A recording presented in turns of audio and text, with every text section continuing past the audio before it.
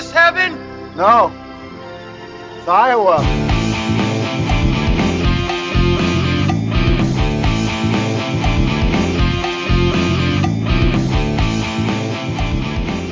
Want some bacon? No, man. I don't eat pork. Are you Jewish? Nah, I ain't Jewish. I just don't dig on swine. That's all. Why not? Pigs are filthy animals. I don't eat filthy animals. Yeah, but bacon tastes good. Pork chops taste good. Hey, sewer rat may taste like pumpkin pie, but I'd never know because I wouldn't eat a filthy motherfucker. Pigs sleep and root and shit. That's a filthy animal. I ain't eat nothing that ain't got some sense enough to disregard its own feces. How about a dog? A dog eats its own feces. I don't eat dog either. Yeah, but do you consider a dog a filthy animal? I wouldn't go so far as to call a dog filthy, but they're definitely dirty. But a dog's got personality. Personality goes a long way. Ah, so by that rationale, if a pig had a better personality, he would cease to be a filthy animal. Is that true? We'd have to be talking about one charming motherfucking pig, like Floyd Rosedale. We're talking Pulp Fiction on the Pot of Dreams. Miramax Films is proud to present one of the most celebrated motion pictures of the year. The winner of the 1994 Palme d'Or, the best picture of the Cannes Film Festival.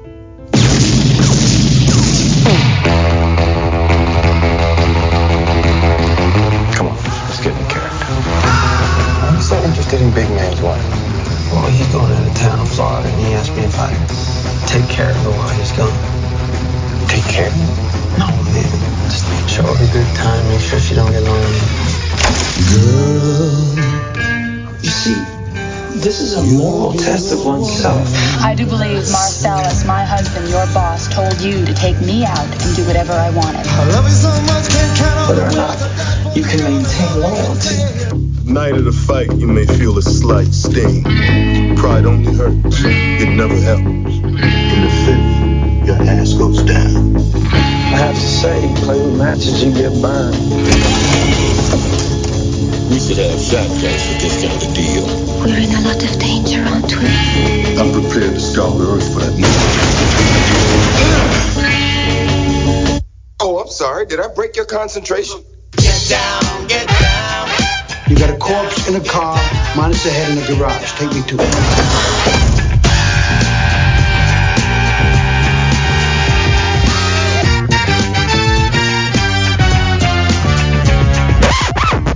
Don't you hate that?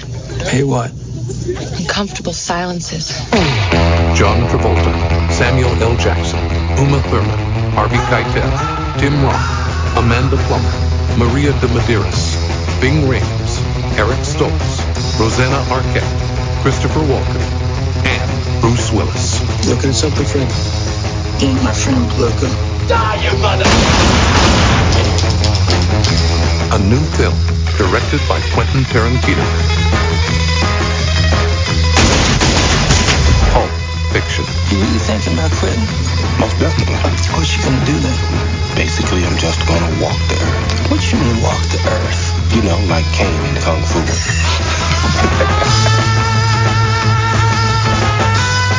Welcome, everybody, to the Pod of Dreams. If you listen, we will pod. This is Ben and Eric talking our favorite movies of all time. We have reached number one for me, which is Pulp Fiction, my all-time favorite movie.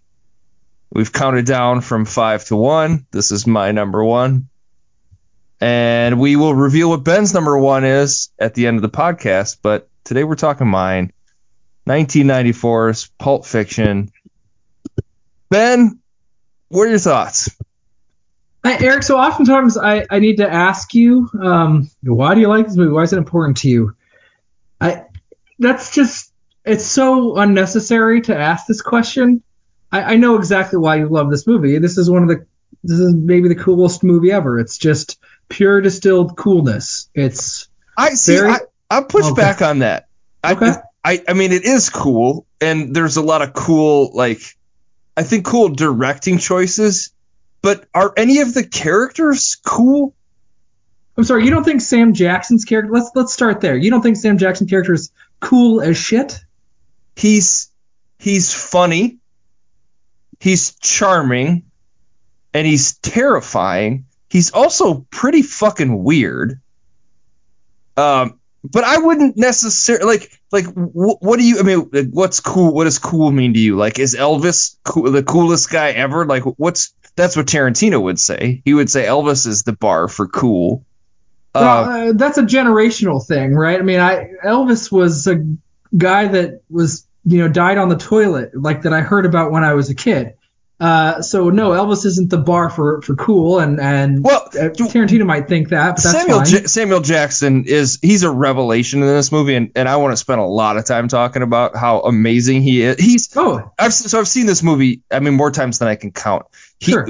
Every time I watch it, and particularly this last time, he stands out as like, holy fucking shit, this guy is incredible. I mean, we talk about some of the greatest performances. We talked about Marlon Brando, Heath Ledger. Like, I think Samuel Jackson as Jules is one of literally the all-time greatest performances by any actor in the history of movies. Maybe he's the best performance in this movie. He's every second he's in. To me, he looks so cool. I don't know that I think he's that weird that you do. I mean, I don't know how weird he is really. He says he's going to walk the earth and get into adventures like Kung Fu. Like, what? That's a weird fucking thing to say to his buddy, his crime buddy. Could anybody say those lines in a more cool way? Probably not. Okay, that's the cool. So it's not even about the characters. I know we get fixated on characters.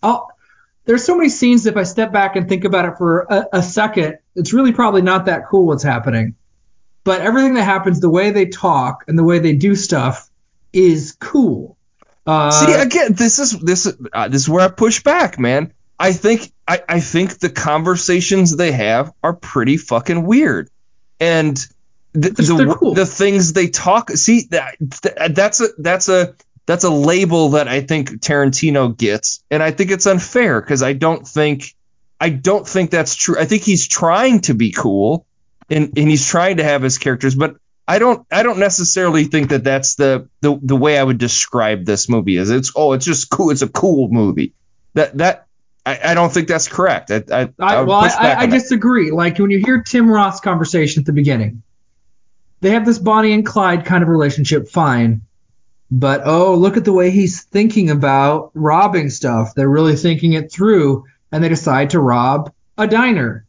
And the way they talk is quote unquote cool from my vantage point. This can be a subjective thing, Eric. I don't know.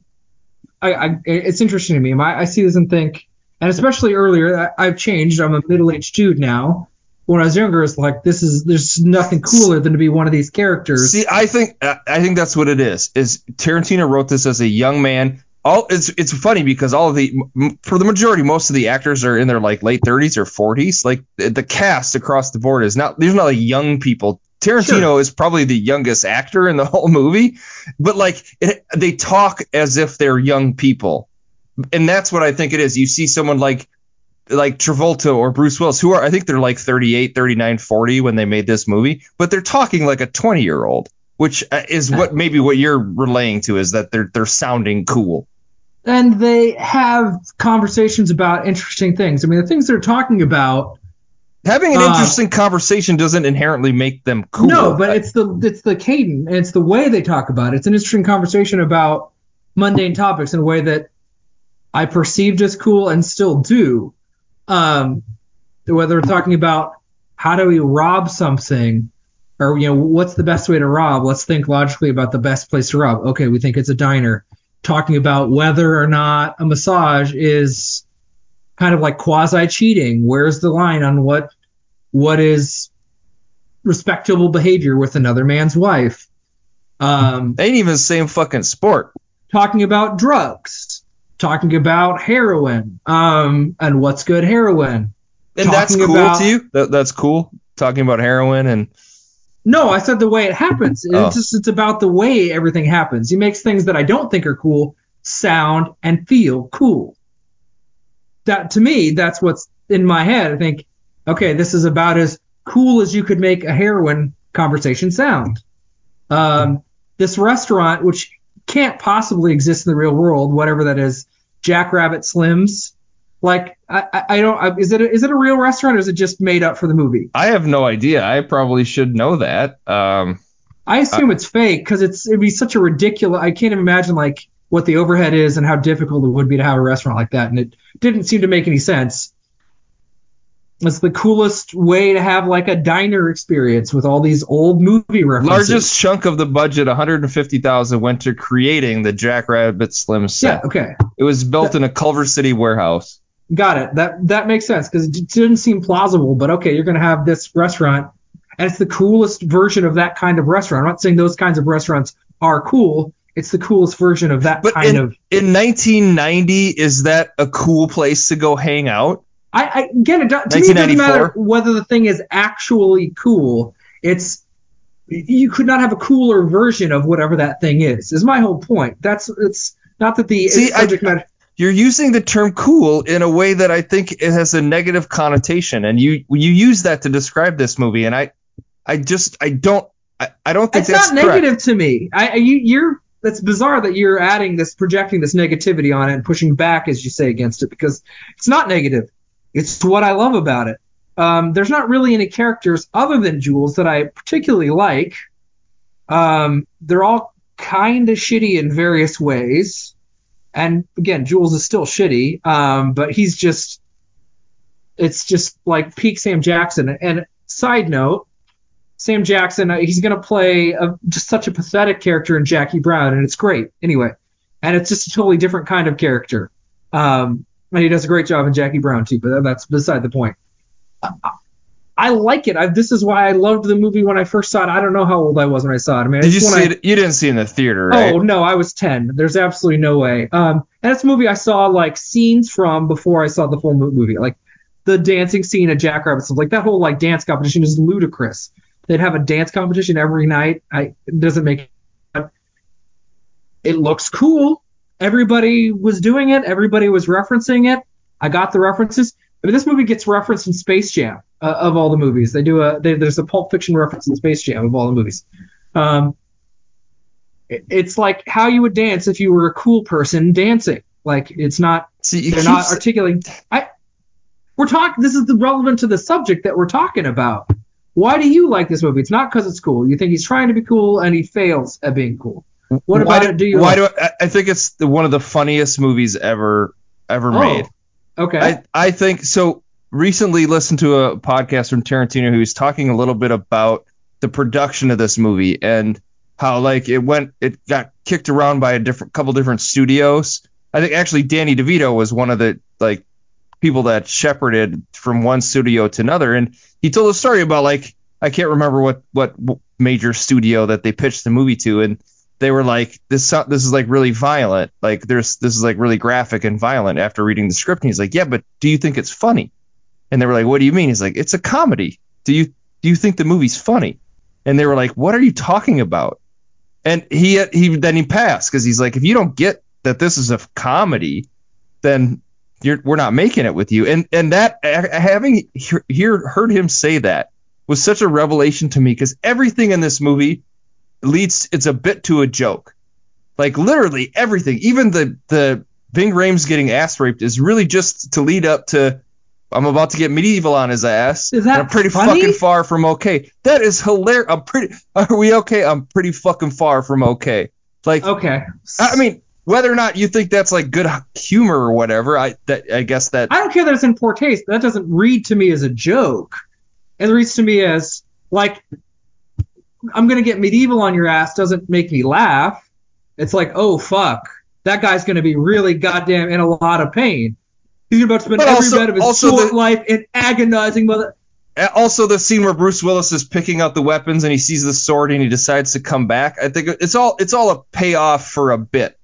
Like, again, whether or not you think it's funny, I don't know. Maybe that's interesting. I've never there's a couple of this is totally not related. So when Bruce Willis is leaving the BDSM dungeon and he bangs his knee, was that in the script or was that just like? No, he's limping. He was limping and then he limps out of the. Oh, but he bangs his knee. He goes ow, and he bumbles his knee on the way out. Well, yeah, I guess I don't know. I think he was hurt from the car accident. He's limping the whole time after the car accident. I know, but he literally he bangs his knees as he's leaving. Is what I'm saying. Like you see it, it's off in the distance. You can't really see it, and he goes ah. he like bumps it or something. Anyway, it doesn't matter. I don't know. I don't know. It didn't look. It looked like maybe it was possibly a gag. I don't know. I mean, sometimes I laugh because I'm uncomfortable. Like there's a woman after Butch runs past Ving Rhames and he's pulling the glass out and Ving Rhames is stumbling around and he shoots just some poor woman in the leg. Like she's like an extra or whatever. Like she doesn't have any lines that I can remember, and she just screams, and I laugh because I'm uncomfortable. Isn't it Kathy Griffin? Kathy Griffin? No, she's in there. She's not like, the one that got shot, right? Yeah. I'll testify against you. That man ran over you like a bat. She's being Ving Rhames. But then there's another woman checking on Bruce Willis who's like dazed and coming out of the car, and she gets shot by Ving Rhames. I always feel bad for you, so I do kind of an anxious because I'm just like, oh man, that looked like she really got hit with a bullet, and that would really fucking suck. That would ruin your day. I'm just saying, like the whole scene with Butch with the pocket watch, that was all just a gag. That it was having Christopher Walken talk about. Yeah, I held on my ass for 5 months. It gets to that. He's reading that line. Yeah. It builds up to that line. It's all just a joke. It's all a gag. And that's I mean, you might disagree. You might not think it's funny. I think this is one of the funniest movies ever. And I think it's hilarious. Oh, see, it's not Big Lebowski to me at all. It's not even close to Big Lebowski on the comedy scale. I mean, this is... It does such a great job of also intermixing, like, really serious, heavy shit like heroin overdose and ass raping. Like, I mean, there's, like, really heavy stuff in this movie. But I think also intermixing these jokes and gags that make it just pure entertainment. Entertainment, I get like I'm gonna get medieval, and you're like, do you hear him say that and that made you laugh? Like, oh, that's funny. Like, yeah, I think that's a funny ass thing to say when you're about to kill these guys. Oh, see, I get thought some blowtorches and some pliers and get medieval on his ass. I thought it was a scary hilarious and cool way to say that. Like, that was so ominous. See, that's what it is. That I just put my finger on it. You're intermixing cool, and I think Tarantino is thinking that's supposed to be funny. Every time you've described this as cool, I think it's really just supposed to be funny. It's comical. That's not how it works for me. I don't know. Okay. I don't laugh. I look and think, man, that's a fucking cool way to say something that you're gonna torture a guy. Like, I'm not like ha ha ha ha ha. No belly laugh. Like, oh man, that was such a fucking scary and cool way to describe what he's about to do. When Jules I'm sorry, did I break your concentration? Like, that's serious. But then he goes right back into his bits about the burger's the cornerstone of any nutritious breakfast. Like, he's fucking with them. Those guys. It's scary. It's but not he's funny. Fucking with them. He's before he kills them. It's obvious he's going to kill them from the get-go. And it's like the whole idea of shooting Marvin in the head. That was just a gag. That was just all built up for comedy. That he shoots Marvin and now they have to hide the car and they got to clean the blood. That's all a gag. That's all it's a skit in the movie, and it's hilarious. I mean, it's weird and random, and I don't have any comparisons in movies that I've ever seen where like that happens, and then Jules, I'm a race car and I'm in the red, and say, well, I'm a fucking mushroom cloud laying motherfucker. Every time I touch brain, I'm about to explode. In fact, why am I here cleaning this shit up? You should be back here. Like that whole interaction with Winston and cleaning up the brain, and it's hilarious. They're your clothes, motherfucker. Like that whole situation. All I'm saying is that unlocks something for me when I watch this movie. Is like Tarantino, who I think is the greatest modern screenwriter ever. I would argue. I mean, maybe even greatest, just period. Sure. And he's all writing jokes. These are all just jokes, and I think the movie also does touch on some like cool themes, like loyalty really comes up over and over again in this movie. And I think the movie is like sort of, if you wanted to find like a overarching theme or idea that this movie has, I think it's definitely about loyalty, even loyalty among evil people. And I think the end dialogue that Jules has when he's explaining it to Tim Roth, what that Bible quote means, where he's like, you know, I'm the shepherd and, you know, my gun's the whatever. He's like, that's not true. The truth is you're the weak and I'm the tyranny of evil men, but I'm trying. Like, I think that's really like what this movie's trying to say, just about the evils of the world and the people like that, the criminals and the Oh, see, I don't read any themes in it whatsoever. I mean, I've never have. It's always been just a really fun movie to watch. I have fun watching it. I don't laugh a ton. I just think, oh, this is a really good time. I'm enjoying this experience immensely. I'm enjoying the conversations.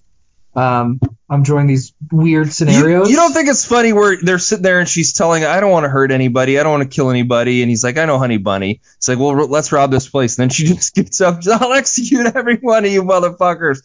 Like, you don't find that funny? I mean, the surprise that doesn't happen anymore.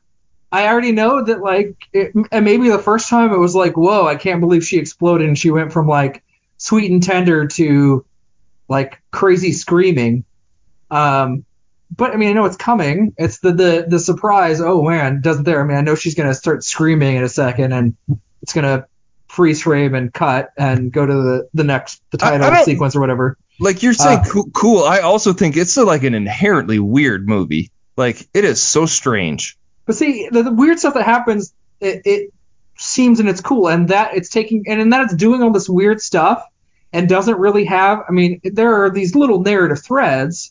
And there's something about his soul or what. I mean, like, I don't really care. Yeah, the briefcase, like, what a weird thing. The plot doesn't matter, though. The briefcase doesn't ultimately really matter. It's a MacGuffin, really. It doesn't, it's irrelevant. I enjoy, that's part of what makes it so fun and throwaways, that there's just these vignettes that tie together vaguely, but there is no grand plot. I mean, he calls it Pulp Fiction at the beginning. It's like a reference. But that's even a joke because the first like definition is like pulp, like moist juice, like, and then actual, and then a magazine that is tawdry or whatever. But again, that's all just a joke. Like you're supposed to read that and think that's funny. I think that's my read on it. Oh, I don't know. Maybe to me, it's the thesis of the movie. This is what we're doing. This is going to be tasteless and not about anything serious. So I mean, I don't take this tone of this movie too seriously, but I also don't read it as comedy. This is going to be throwaway, violent, silly gore and crazy scenarios. Where you have it, like even Jules describes Harvey Keitel's character as cool. Man, is he the coolest motherfucker ever? Like in there, even when you were fucking with him, he didn't really react. I mean, literally, you have another character describing another character who did seem pretty cool. As cool as you can make Harvey Keitel. He's the one guy in the movie that I would agree that he's designed to just be cool. Like he's cool. He takes care of the situation, and he's just cool as shit. Like then so he calls it out. But I wouldn't say anybody else in the movie is cool. I mean, Ving Rhames is tough and cool in that way, but then we see him get debased and he have a ball gag and get ass raped. Like, right. But could you have a cooler response after somebody rapes you, steps aside, shoots him in the balls, and even the way he's like, there is no me and you, two things, You lost your LA privileges. Yes. I mean, the way he talks, every time Ving Rhames is incredibly cool. The way he tries to convince Bruce Willis to like, hey, see, good writing doesn't make it cool. Like, again, I don't think everybody who's a good writer is cool. Quentin Tarantino has a particular style. I'm talking about Quentin Tarantino's writing. I'm not talking about every great writer ever. I don't think great writing is synonymous with cool. Right, I know that's my point. I think you're using cool in a negative connotation. I'm saying that's how I perceive it. Well, you can perceive it that way. This is a movie I love. My God, when I reviewed it on a 5 out of 5 stars. I call it cool. I call it throwaway and fun, elegant, awesome, incredibly well-made trash. Cool and throwaway and trash are not 3 words I would use to describe something that I think is that I like a lot and means a lot to me. That's just all. That's me. First of all, this is you can like it for whatever reason you want. We're talking about my taste here, so whatever. I'm describing this is I call it shallow, trashy, shameless, low-grade art that is put together with much love and skill. That's exactly how I feel about this movie. It's fun. I'm not like denigrating it. You seem to think that's derogatory. I'm not meaning it in a derogatory way. John Travolta's character is like a heroin addict junkie who basically kills people for a mobster. Like he's kind of a schlubby, like middle-aged guy too. Like Is there a cooler version? How would you make that character any more cool than John Travolta in this movie? Just because John Travolta is cool and he can dance. I don't think John Travolta is cool at all. In fact, he's I know you're not a big fan of John Travolta. We've learned that on this podcast. How would you make a middle-aged guy that works for a hitman any more cool? His whole exchange, he's a heroine. I don't want his life. Cool doesn't mean I want their life or I want to be these people. Like, that's not what cool means. What do you mean by cool, then? Please explain that to me. Define what you mean by cool in the terms of this movie. I'm gonna Google the definition of cool. I mean, it just. What do you mean? What are you when you say cool? Like, what are you meaning? Like, there wouldn't be a way to be these characters in a way that is. It's hard to describe. Like, somehow indifferent, stylish.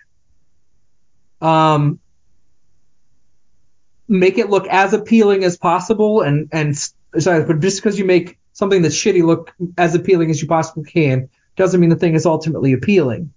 What I mean, like, it's got this certain cool aesthetic style, this like indifference and like sharp quality. Like, it doesn't give a shit, like it doesn't care about anything. And it looks desirable on its surface in a shallow way. Okay. Nobody has too many real emotions. I mean, they have emotions, but do we see Ving Rhames isn't crying? He's bloody. Because he's a fucking gangster. Like, he's not like that seems real to me. Like, that guy's not gonna cry. He wants to fucking kill these guys. Like, and John Travolta isn't gonna cry.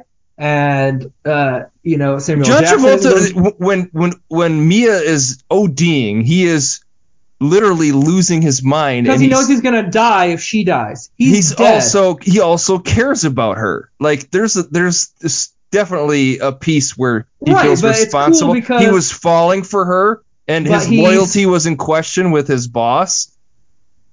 And he didn't cross the line because he's cool. Much like Brad Pitt didn't go for the jailbait in Once Upon a Time in Hollywood because he's cool. Cool guy. And you say that in that negative way. See, this is why we're arguing about it, because I think you're using cool in a way that it's a cop out in a way to not necessarily describe how you actually feel about these characters in this movie. And you're using it in a way that I think is negative. But we've harped on that point. It doesn't make any difference. Yeah, the one thing I wanted to say, negative. I love this movie. So this is bizarre. I remember when this movie came out. So I was like 12, like probably 11, 12 years old, and I wanted to see it. And my mom would not let me see this movie in the theater because there was this because it came out at Cannes, won the Palme d'Or, right? So it was like a festival, like. Darling of a movie, and then when did it was released later, I think right around Christmas, right? Or was it maybe like a summer movie? I can't remember I don't know like when it was released, but I remember there was just May it came out October in the US, so it was like the fall. There was like this sort of, because there wasn't the internet, and I was a little kid really, but there was the talk about how violent this movie was and grotesque and like offensive, and there's the rape scene was like the thing, and that was like why my mom just like wouldn't let us watch it. And sure. I look back on it and it's like it really is pretty shocking. Like, when you think about modern, like if this movie came out right now and they're like, there's a major, if Tarantino put out a movie, he would, which he never would at his age now, where there's like, you got white people being racist as shit, because there's a lot of racism in this movie. And you love this movie, but you don't love the racism, I assume. I don't love racism. I'm against racism. I will say there feels a little bit of realism the way that the characters talk to each other. That obviously I don't like hearing it. I think their racism is authentic, is what you're saying. Aside from the Tarantino cameo, which we'll talk about, I think his whole character and what he says is just stupid and shouldn't be in the movie. It doesn't add anything. It's really bad. It is. It's bad. It gets worse every time I watch it. It's just really bad. And he's really bad in it, no, too. He's a bad actor. He is just a bad actor. He's a bad actor, and what he said. He can't make the line say cool. He can't. He sticks out like a sore thumb because he can't get the words out in a way that sounds cool. But he's reading his lines that you just said are all cool when Samuel Jackson... The lines are cool, but it's the whole movie is cool. It's not just... It's the way that it's shot. He's the least cool in the whole movie. Because he's a bad actor. If you swap Samuel L. Jackson for any other... There's a billion actors you could swap it in, and the movie would be less cool. You could shoot this movie in a different way, and it would be less cool. You could swap a bunch of actors out, and the movie would be less cool. It's not just the dialogue. The dialogue is a huge part of it, but it's got this... But, Christopher Walken's character is super racist, right? The stuff he says about Vietnam. Sure, but, a Vietnam vet probably would talk that way, right? Don't you think? I mean... Sure. His is the most plausible. Tim Roth's character, this British guy, speaks that way. Okay. Or whatever his nationality is in this. Eric Stoltz. Okay. He's... and then, they're all less bad because they're all competent actors reading the lines, so they don't stick out as egregiously as a monologue with the worst actor in the movie. You would never see that in a Netflix movie now, right? There would never be a Netflix movie where they talk, where there's white people just being casually racist. No. And it just wouldn't exist. And the way that the black characters talk to each other, you don't see that much in movies anymore either, where they're throwing around racial slurs back and forth. You just don't see that in movies anymore. And you didn't really see it back then either. You know what I mean? I think that's part of what, I guess the point I was making is the release of this movie there was a lot of shock to it. Sure. And Tarantino, as a younger guy, that was the thing he was all about, was being shocking, pushing the envelope, making it more violent than it should be. Which there's a few scenes where our guy Frank Wally, when he gets killed, there's no blood and you don't see anything. And I always wonder, was that a Harvey Weinstein thing where he wanted to cut it to make it less violent, so we didn't see blood for the first hour of the movie? It just seems weird because Samuel Jackson shoots him in the arm. He also shoots the Flock of Seagulls guy. There's literally not a drop of blood in that whole scene. It's weird. And then later on, we see Marvin's brains explode and they're sopping up blood in the car. Well, we don't see his brains explode, but they put the makeup on. We don't. There's brains in Jules' hair. There's literally brain. Yeah, they put makeup in, but we don't actually see the impact on Marvin Place. We see the gun go off. There's a scene where he shuts the trunk in his head there with this. Yeah, that's a makeup. That's a made up body. My point is, we don't see the act of shooting. We don't see Marvin get shot. We see the bullet come out, but we don't see it actually impact his head. That's all my point. That's just true. We don't see it. We see the after effects. We see what happens because of the shot. We see the impact of all the blood brains. There's a lot of violence and a lot of blood, but that opening sequence, they cut a lot of that out, or they didn't put blood in there. It's just curious to me. It's one of the. It looks actually takes me out of it a little bit. It's oh, interesting. Frank Wally gets shot and he's holding his arm and there's no blood. What the fuck? Why is there no blood? And the Flock Seagulls guy, he shoots him on the couch and there's no blood. I mean, he shoots him point blank with a giant handgun and there's no blood. I don't know. But I think there was Weinstein, I think, fought a lot with Tarantino to make this less violent, so it would be more appetizing for the general public. Yeah, that could be. I don't know. I mean, the violence is part of it. I know you don't want to get back into it, but when I say cool, I'm talking about sort of this aloofness, a nonchalance. All this crazy stuff is happening, but people don't react with shock and awe, except for, I mean, even when they shoot Marvin in the face, John Travolta doesn't freak out. He's like, oh man, I accidentally shot Marvin in the face. And Sam Jackson gets kind of worked up about it, but then they just coolly problem solve the issue as best they can. I don't know anybody in this part of town, and they eventually get Wolf, and they just think through it and react. They react to the violence. I mean, Jules is freaking out. He's dry, cops send a notice that blood-stained car. But not emotionally. It's just about getting caught. It's about, what do we have to do to deal with this? Well, they didn't care about this Marvin guy. They're also indifferent to murdering. They don't care. They're gangsters, right? They don't. It's another day at the office. He's some guy they knew, or he was their inside man. I don't know what Marvin's relationship is to Jules in this movie, because John Travolta asks, how many people is in there before they go in the building? And Jules says 3 or 4, and he's like, does that include your guy? And he says, I don't know. Maybe, yeah. And then they says, We this guy, shot a friend of shotguns yours, for this shit. Yeah. he's like, I'd knock that shit out if I was you, Marvin. And he leans down. He's like, why didn't you tell us there was a guy with a hand So cannon? they have some sort of connection. I don't know what it is. It doesn't really matter. So, I mean, they have they didn't want to kill him, but if I accidentally shot somebody, I would react very differently. I wouldn't react in a cool way. A guy who's, like you were saying, who's like executes people as a profession, his idea of the value of life is different than yours. But everybody acts in the Uma Thurman almost dies of a heroin overdose. And she's, like, we see her frothing at the mouth and all this other stuff. She jump from the adrenaline shot, but she just kind of nonchalantly walks and then just tells the joke that she didn't want to tell earlier, the ketchup joke. That's just good writing, man. I think you're conflating. I don't think it's bad. This is your thing that it being cool is a problem. You've heard me criticize stuff for being cool too much, and now you can't grasp that it can be an asset or it can be really good.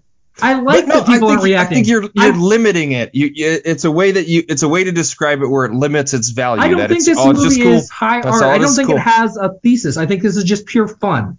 I maybe Tarantino had some deep thing. I'm going to really talk about the nature of loyalty. Maybe. I don't know if that was in his head. I don't care about that stuff. None of that themes resonate with me.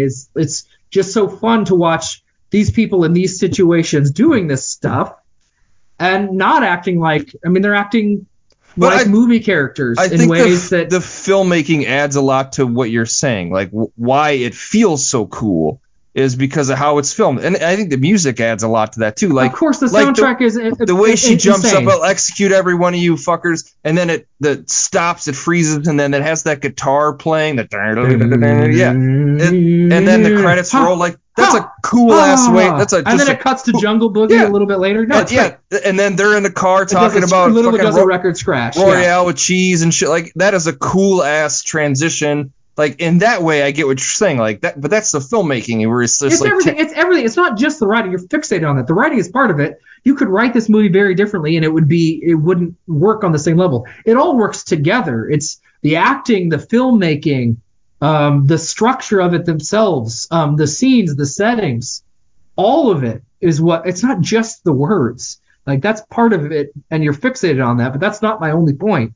Obviously, the example of Quentin Tarantino's lines, it could go badly. If Quentin Tarantino played every role in this movie, it would not be cool. It would just be bizarre, and it wouldn't work, and it'd be terrible. Like, it's everything. You think this is like besmirching it. It's very difficult to make a movie like he's making. It's exceedingly a movie that's pure fun, and it's almost about nothing. It's about little things, but it's also not really about anything. And have it be fun and interesting and be this weird when you think about the plot and what's happening for even a second. This was a popular movie. It absolutely just echoed throughout all of pop culture. I don't know how much it still does, but in the 90s, late 90s, this was referenced in the playground. Even when I hadn't seen the movie, people were saying, I'm going to get medieval on your ass on the basketball court or whatever. Like, I hadn't even seen the movie, but I heard that expression before I saw this. I don't mean it negative in this context, other than maybe the way he makes casual racism sound cool. I don't like that. And that sounds worse and worse to me every time I watch it. But the Tarantino himself monologue is the worst. But Martin Scorsese did it in Taxi Driver 2, which is also really bad. He's got his own racist monologue. His is less egregious because he's a slightly better actor. But I don't mean it in a bad way. This is where I'm going to push back on I'm not being pejorative. I don't know that anybody else in history could have ever made a movie like this. And when I think of some of his other movies, he goes a different direction. But when I think of like Death Proof, for example, Death Proof is kind of his worst tendencies, and it's just not quite as cool a movie. It just doesn't work. Everything's not perfect balance. It's not structured perfectly. It's not as fun to look at. We've got like just two, we have that whole scene in the bar, and then we have the driving, and then there's the later on when they finally kill Kurt Russell's character. It doesn't work as well. I like Jackie Brown because it's a little more mature, and there's a little bit more plausibility with some of the characters. And we also get characters who aren't cool, like Robert De Niro and Sam Jackson are incredibly not cool in Jackie Brown. But nobody else could make this kind of movie. That's my whole point. Like, this is pure distilled coolness, and I don't mean that pejoratively. You really think I'm trying to besmirch it. Nobody else could make this movie, and it wouldn't get made now, and it probably couldn't have gotten made 20 years before it actually got made. Only Quentin Tarantino could make this movie, and it's extremely fun. I don't know. I don't mean that in a bad way. I don't know how to convince you that I don't hate this movie or think I'm limiting it by calling it cool. So it's awesome. The movie there's 3 primary storylines, and there's like 7 narrative sequences where it has the thing. It's the diner, Vincent Vega and Marcellus Wallace's wife, Vincent, and then the gold watch, the Bonnie situation, and then back to the diner. So it's really like three kind of primary storylines that intersect at different like timeline or different chronological sequences. Do you think that, like, I know we've talked about Christopher Nolan and like how he does that in a lot of his movies where nothing's like Dunkirk's a good example where things aren't happening at the same time. Do you think that adds to this movie? After you've seen it many times, I wouldn't want it to be linear. It works better that it's not linear. I think so too. It's not trying too hard. It's not like Christopher Nolan sometimes is like, ooh, look at me, I'm making a point about narrative structure and meaning sometimes, and it's like, it's okay, not cool enough.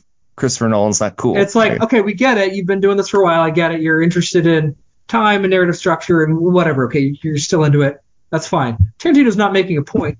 He's using it to just kind of like, we're really not thinking about a plot here. This is just kind of episodic, pulpy, like a little short, trashy story in a magazine, but come to life. Some like low-grade stuff that he probably read when he was a kid, which is fine. So, which actually looked into it. So the book that Vincent Vega is reading is, I can't remember the name of it, but it's this like pulp comic, about this like woman detective or something, which I thought was kind of interesting because he's reading it like he has it set out there. Or no, he's reading when he walks out of the bathroom and Butch shoots him. And then he has it when they're at the diner. He's like, I gotta go take a shit. And he's sitting there reading the book. But I thought that was a kind of a cool like callback to what the movie is. It's the sort of pulp comic-y. Yeah. Story. I don't like the structure in like, it's profound way, but there's stuff you can do. Like the stuff with Jules, they don't get hit, right? They get missed at pretty close range. Neither one gets hit with a bullet. And Jules interprets that as a divine intervention. John Travolta says, whatever, man. It's just a freak occurrence. It can happen.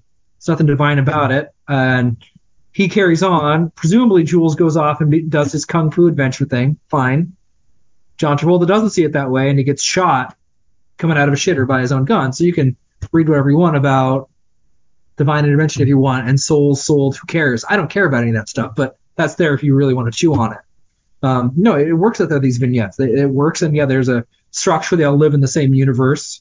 I just think narratively, like it starts with these guys robbing this diner, and you're like, oh, that's fucking cool. Like, and then we don't see that for the rest of the movie, and then we come back where our main characters just have like you don't see them in the diner in the beginning, but they're there. They're having their own conversation about fucking pork and bacon and all that, and then. It's sort of just the bookend of that. I think is just worth it just for that because I really love that when you see that they're in the diner and you're like, oh shit, Honey Bunny, he's about to pull his gun and execute everyone. It's set up a really crazy thing because you hear him say garçon and you're like, oh, they're going to be in the diner when they're robbing it. How's that going to play out when these? And then you can see it, and then you get to see the whole fucking. It's one that says bad motherfucker. And like, be cool, Yolanda. I mean, it's just Samuel Jackson keeps his cool, gives them the $1,500 to buy in something, gives them a speech, and nobody gets killed.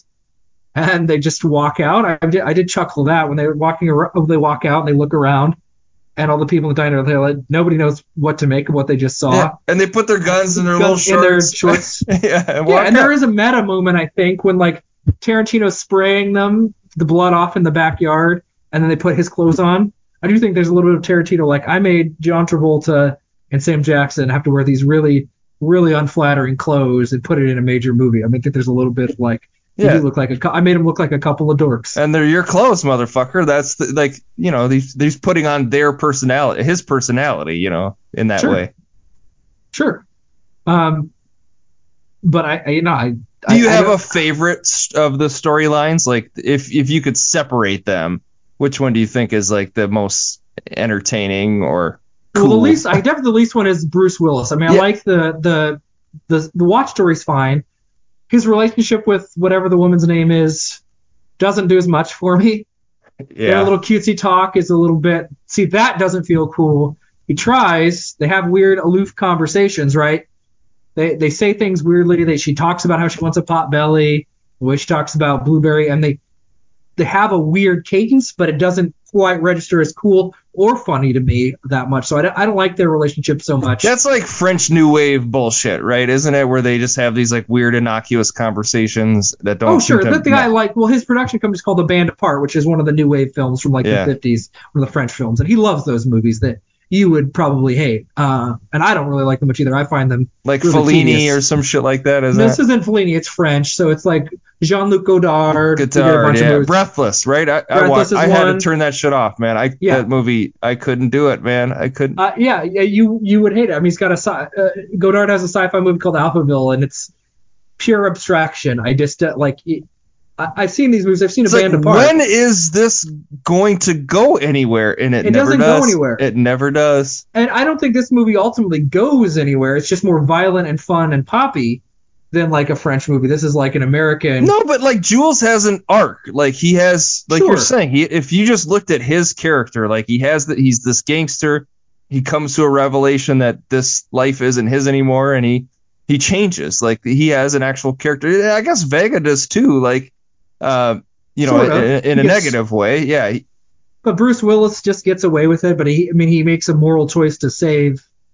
He's even loyal to the man that was trying to kill him, and.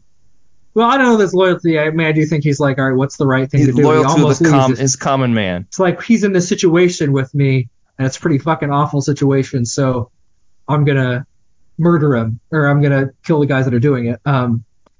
But yeah, that's my least favorite. I don't know. It's tough. I mean, I really like the other two the most. I mean, it'd be very, very tough between the other two because I like them a lot. I love the whole date and everything about. I was gonna say the date. The date is so. It's one of the parts of the movie that like I always forget how much I enjoy that. Like that's a $5 shake. You don't put bourbon nothing in that. Like that whole sequence is amazing. And but did you laugh?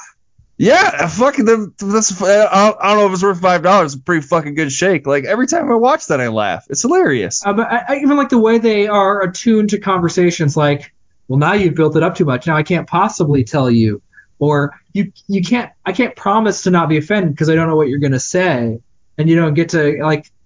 It's this very self-aware dialogue that I love. I'm not knocking it. It's just good writing. It's different. Man. Well, I agree. I do think the writing's good. I think it's not. Tarantino's writing is not always this good. This is the best version of like a stereotypical Quentin Tarantino movie. This is everything he'd want to do. And I mean, I guess to me, if he uses this humor, it's fine. The humor doesn't land for me so much. It doesn't play like that. And I guess maybe in my friend group, people didn't see this movie and like laugh. I don't remember very few people laughing at the movie. It's more just like, oh, you see what's happening? This is pretty crazy. Next time you watch it, if you ever do again, think of it like a comedy. And I will watch this movie again. So just you bought the Blu-ray? No, this is like a DVD I got years ago, from like a expiring Blockbuster. It was not $15. It was probably like $3 or something. I love the movie. You seem to think I don't, but I will watch it again. I don't hate it forever. So we've talked. I had one other thing I wanted to ask you about. So the Academy Awards 1995 for the 1994 year, Best Supporting Actor. The nominees are Gary Sinise, Forrest Gump, Paul Scofield, Quiz Show, Chaz Palminteri, Bullets Over Broadway, Martin Landau, Ed Wood, and Samuel Jackson for Pulp Fiction. And Samuel Jackson does not win for Best Supporting Actor. He does not have an Oscar at this point in time. Like, that is a fucking crying shame that I think Martin Landau won, right, for Ed Wood. So you say this, I haven't seen other than Forrest Gump, and I do think Samuel Jackson should win over Gary Sinise and Forrest Gump. I haven't seen any of those other movies. I haven't seen all of Ed Wood, so I've I can't seen parts of confirm it. Yeah. Well, yeah, I've seen bits of it too. I've seen the opening a couple of times. I haven't seen Quiz Show, so I'm gonna wait to get well, I'm not gonna get indignant anyway. Samuel Jackson is a legendary actor, and whether he gets an Academy or not is irrelevant to me. Maybe it's relevant to you, but I don't care. He's great. He's great in this movie. He's great in a lot of movies. He's just, I honestly, I cannot say enough how amazing the magnetism, the way he delivers these lines. Like, he goes from terrifying to hilarious to charming. Like, his entire progression, there is not an actor that could have been Jules and like nailed this. I read somewhere that at some point he thought Tim Roth would play Vega, and an English actor. He played Winston Churchill in Gary Oldman. Gary Oldman, because he was in True Romance. That they would be Jules and Vega, and they'd both be English, and that was like at one point his idea. And it's just like, there's no way. I mean, this movie without Samuel Jackson, I mean, I would still love it, but holy shit. I honestly, I cannot say how much I am impressed by him in this movie. It's amazing. He should have won for this. You mentioned Jackie Brown. I mean, Jackie Brown is probably his like second best performance in any movie. And like, you said he wasn't cool. He's cool as shit in Jackie Brown, but he's also like awful and horrible and terrifying. He's like a villain in that movie. Yeah, he's charismatic and likable, but he's not. I mean, he's funny. I laugh more in that movie. That is some repugnant shit when he says that about the couch and Jackie Brown. I mean, he says that in this about the brains in the car. He's just repeating the line from this movie. But it works better in the other context of Jackie Brown. He just seems a lot more. Even his haircut is just awful in Jackie Brown. I mean, it looks terrible. It's a weird, ratty haircut. He just looks disheveled and more pathetic and sad. But it doesn't matter. I mean, I think it's a great performance. You can split hairs over this one or Jackie Brown. I don't really care. I love them both. I think they're both great performances. And Sam Jackson, I mean, he's a guy that makes just about every movie he's in better. I mean, he's probably been in a fair amount of shitty movies, but those shitty movies are less shitty because he's in them.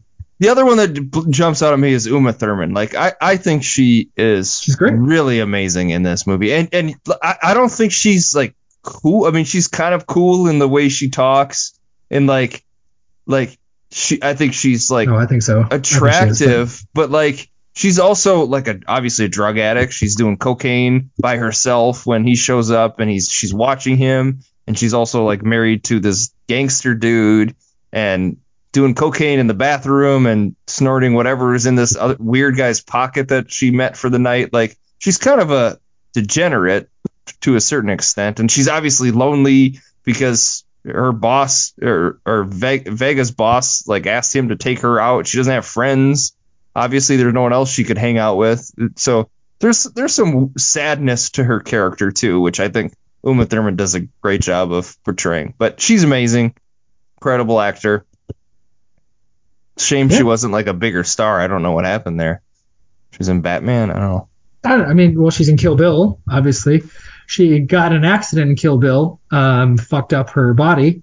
The accident she didn't want to do, and Quentin Tarantino pressured her heavily to do it. That's true. But I mean, I don't know. She was in some stuff for a while. I don't know.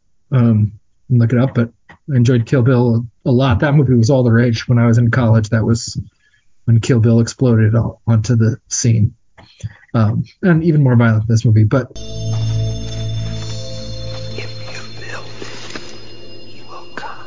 Eric, give me a 5 out of 5. Do we need to? Yeah, it's a 5 out of 5. It's 5 out of 5. It's my favorite movie ever. Like, favorite. Like, if you said what's your favorite movie, I would say Pulp Fiction is my favorite movie. Is this the funniest movie ever for you? Yeah, funniest. Like, it's just funny, haha, like it amused you. Yes, funny, haha, like I'm a clown and I amuse you. Yes, I would say yes. I think it's probably one of, if not the funniest movie. Wow, that's interesting. Okay, I don't know what to make of that. I'll try to watch it sometime again. and then try to think of it as a comedy. I'll try to say this is a comedy. This is a comedy, It's but like I said, the whole Christopher Walken speech. Every time I watch that, I'm like, this is just fucking weird. Like, this is a weird thing for him to say to this little kid. And then it dawned on me, it's like, it's a joke. He's setting up for the punchline about having it up his ass, and you're telling well, because he plays it straight. And then he hands it to him, and the kid's like, you just said you just had this in your ass. Like, what? Like, what a weird, and that's funny. Like, the whole thing. And that obviously ties into the story because it meant a lot to Bruce Willis's character because it's the only thing that his dad passed on to him. And then obviously he has to go back to get it. So it ends up being like a huge plot point in the movie. But I really think that whole story is just a joke. And then of course, that part is sure. And he plays it straight. I mean, it sounds something like a character would actually say, right? Like he's describing what happened to the watch, the history of the watch. And it sounds like a serious war movie. This is something you have to do. And then he just nonchalantly says, in his ass. And then I had this horrible hunk of metal in my ass for 2 years or whatever long it was. Then he died of dysentery. Like he just kind of like casually tosses that in there. Yeah, and with a certain aloof nonchalance. I just like how Uma Thurman has her joke that she has to deliver. She talks about the pilot and the ketchup joke. Like I think that's like what the movie is like just a big setup to get their jokes in. I don't know. Maybe I'm wrong. Maybe you disagree. But I think it's subjective. If it made you laugh and you think these are jokes and you're in on the joke and it's all just a big bit, that's fine. I see it differently. It does it 5 out of 5 for me, and I know you seem to think it'd be 20 out of 5 if it was less cool. We have the same rating. You just don't like my subjective interpretation of the film. It's because I've heard you use that cool as a pejorative, like you were saying. With it can Brad be. Pitt, oh, he's so cool. It's hard to do it really well. And when I see some, like, I've certainly seen plenty of movies where like, oh, you're trying to do Tarantino and failing miserably. You're trying to just do these like aloof characters. Why is that? Why has nobody? I would argue Snatch is like a Snatch the movie. Sure. Is like that's a Tarantino ripoff. That movie's fucking awesome. I mean, that was like on my short list. That was one of the. So sure. We've hit my top 5. We've done all 5 for me. That was one that I like had a really hard time not including. The Snatch other one and Lock, Stock. Tombstone was another one that I had a really hard time not including in my top 5. But yeah, well, we can do a whole thing on honorable mentions. I mean, there was a lot that could have made the list that didn't. Stuff that I was wrestling with just like days before it was my turn to pick. But yeah, Guy Ritchie. We'll get to your number one, you know. Well, we will. Guy Ritchie seems like one of those that not quite as good. Just doesn't have it. Yeah, I mean, I like Snatch. I like Lock, Stock. They're not anywhere close to Pulp Fiction, but they kind of try. And they're good, but they're not like all time. Like Pulp Fiction is the best cool movie of all time by far. It's great. I don't know. And I know you flinch and you can't handle it. But well, it seems like now, like the generation of people that were like influenced by that, like they don't make shit anywhere near this good. Like there are movies that are like, there's like gangster people that are like funny and how they talk to each other, and that's like where that's where the comparison ends for the most part, you know? Sure. It's just like these kind of movies that come out are just bad. The other thing I was gonna see, so Roger Avery, right?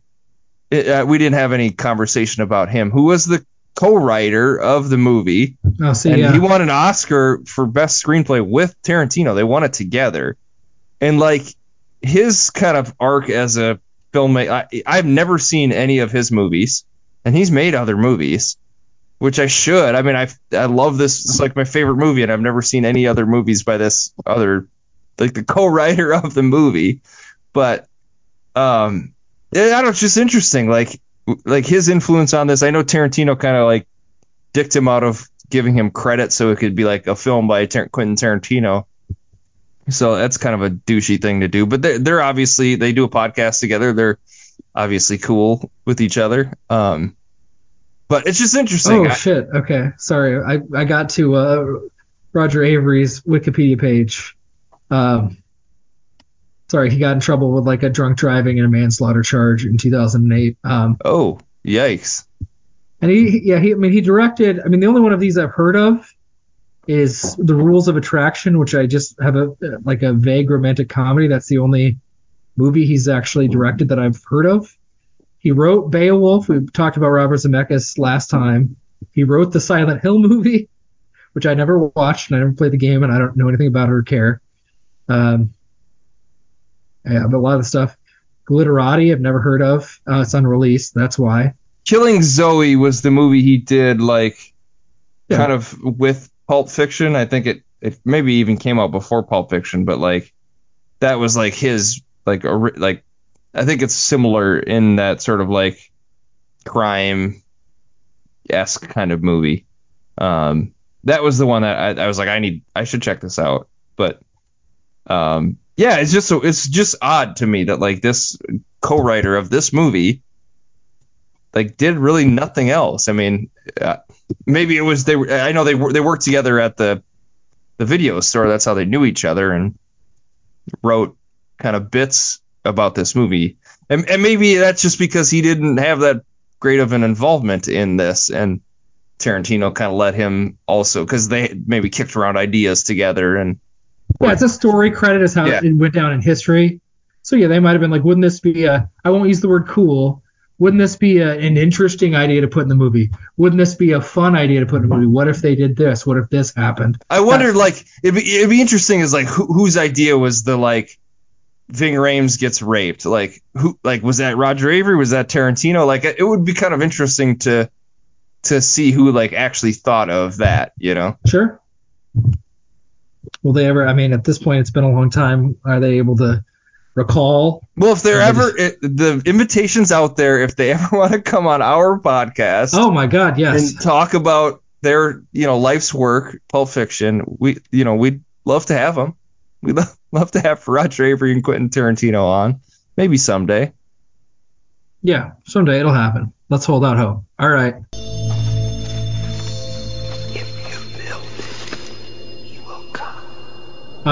Should we dive into our 5 degrees? Yeah. You want me to jump in here? Okay. Sure.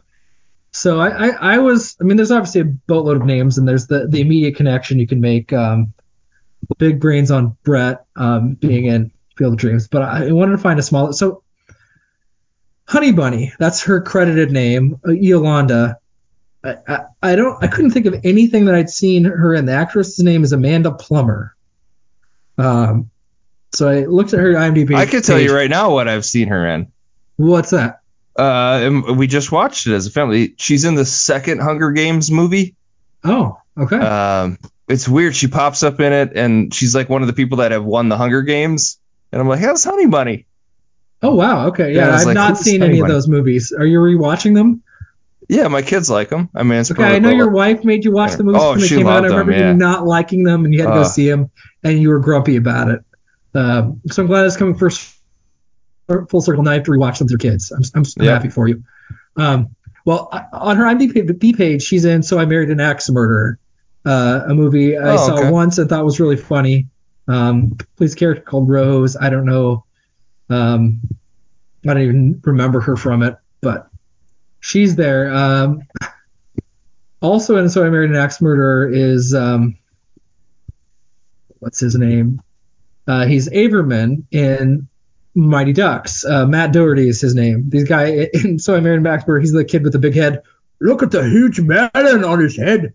That's the kid that has the huge melon that's made fun of by Michael Myers in So I Married an Axe Murderer. He's in Mighty Ducks, a great movie about the great state of Minnesota and the great sport of hockey. I mean, how many times did you watch Mighty Ducks as a kid, Eric? Many, very many times. Actually, I think it's the second one they were filming it. I was at Hidden Falls in St. Paul, while they were filming it. So I watched a little bit. There's a scene where they rollerblade through the park. Yeah, it's a getting the gang back together, and they rollerblade literally all over the Twin Cities in a way that wouldn't be possible. They're going from the Mall of America to Eden Prairie or wherever the hell they're going. It's okay. You could not rollerblade across this large area. It would take you weeks. Right. But I didn't know that at the time. I just thought it was cool because they were rollerblading and it was the 90s. Oh, no. Yeah, I remember the intro to Mighty Ducks, too. That's a movie I saw in the theater and blew my mind. Yeah, Matt Doherty's in it. The evil coach of the Hawks is Lane Smith. Is that guy's name. Oh, Francis. There it is. It's a movie called Francis, 1982. He's got a lead role in Francis.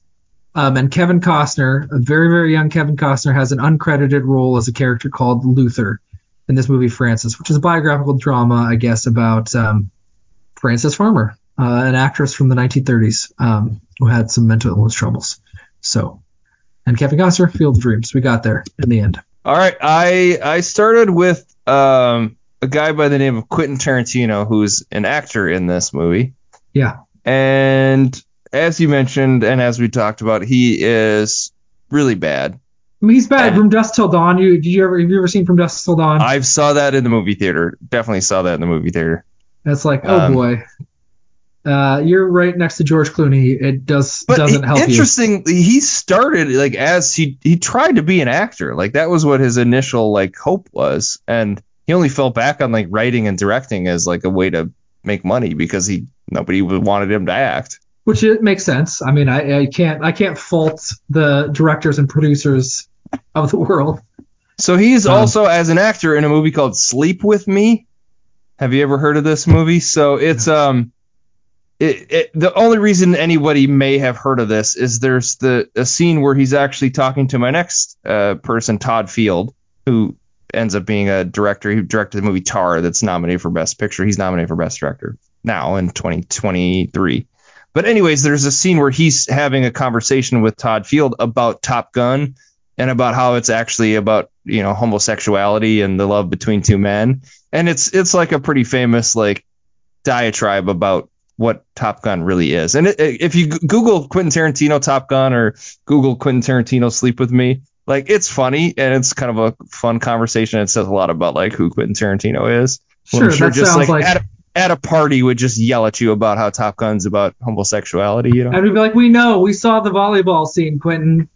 This isn't really a compelling take anymore. We all get it. They had a very intense sexual bromance. Got it. Right. But so that movie's called Sleep With Me. Todd Field is in it. As I said, he went on to be a director, and Tar is the movie, which I saw a little bit of it over the weekend. Didn't care for it.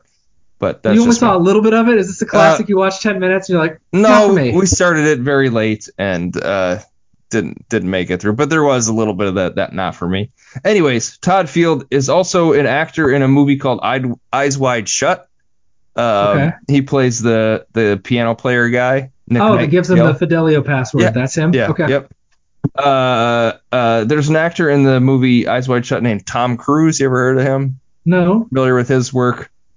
No. He's in Born on the 4th of July with Frank Whaley, who's in Field of Dreams. Okay. Never seen Born on the 4th of July. Have you? I haven't either. I heard it's Oliver Stone's best movie. I've never seen it. Yeah. Okay. It's been on my list to watch as like I should check it out. Okay. I've also heard it's like maybe Tom Cruise's best acting. So. Yeah, there was a period right towards the end of the 80s and then into the 90s where he was like trying to be a very serious actor. Yeah. This like period where he's like, all right, I'm going to get my Academy Award. I'm going to do serious dramatic roles. We're done with that. Now we're just in the entertainment phase. I'm just going to replay the hits, which is fine. I mean, I'm looking forward to the next Mission Impossible movie. I think that'll be a good time. This year? It's supposed to come out this year, right? Part 1, right? Isn't it 2 parts? Yeah. Yeah. I'll go to the theater. I will have a great time watching a fun action thriller starring Tom Cruise.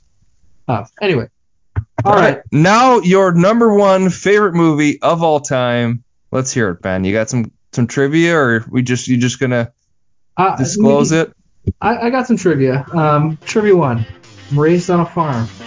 We had chickens and pigs and cows and sheep and everything. Down here I've been lost. Now they're taking them all away from here up to that. What's the name of that place? Above here a little ways, that town? Commences with a B. That's clue 1. Is it Field of Dreams? Nope. Clue 2.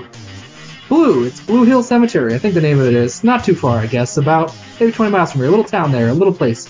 You know where it's at. But I was really surprised when I heard they were getting rid of a cemetery over here. Gonna put in buildings and something over there. It's clue 2. No idea. Well, I know people have been very good to me, Well, they see my condition, I guess. Must felt sorry for me, but it's real, my condition. It is. It's not put on, that's for sure. Boy, if I could only walk, if I could only get out, drive my car, I'd get another. Yeah, and my son, if he was only better to me. After I bought him that car, he's got a nice car. I bought it myself just a short time ago. I don't know. these kids, the more you do for them, he's my grandson, but I raised him from 2 years old. That's clue 3. I honestly, man, what's eating Gilbert Grape? I don't see him very often. He just got the car. I didn't pay for all of it. I gave him $400. Pretty good. His boss knows it. Well, he's not working for that outfit now. He's changed. He's gone back on his old job. Hauling sand. No, not hauling sand. He's working in the office. That's right. He took over the office job. His boss told me that on the phone. But, he should help me more. He's all I got. He's the one who brought me up here and then put me here by myself among strangers. It's terrible. You stop and think of it. I've been without so much when I first come up here. It's what half of my troubles is from, him not being home with me. It didn't cost him nothing to stay here. Every time he need money, he'd always come. Mom, can I have this? Can I have that? But he never pays back. Too good, too easy. That's what everybody tells me. That's clue 4. Are these lines from the movie? Like, I don't even understand what you're doing. This is all one big long monologue from the movie. Yep. Oh my god. Is it Tar? No, it's not Tar. You've already completely forgotten this movie. I've told you it's my favorite movie before. Oh, it's the Gates of Heaven, Heaven's the Gate. That's Gates of Heaven. Gates of Heaven. That's right.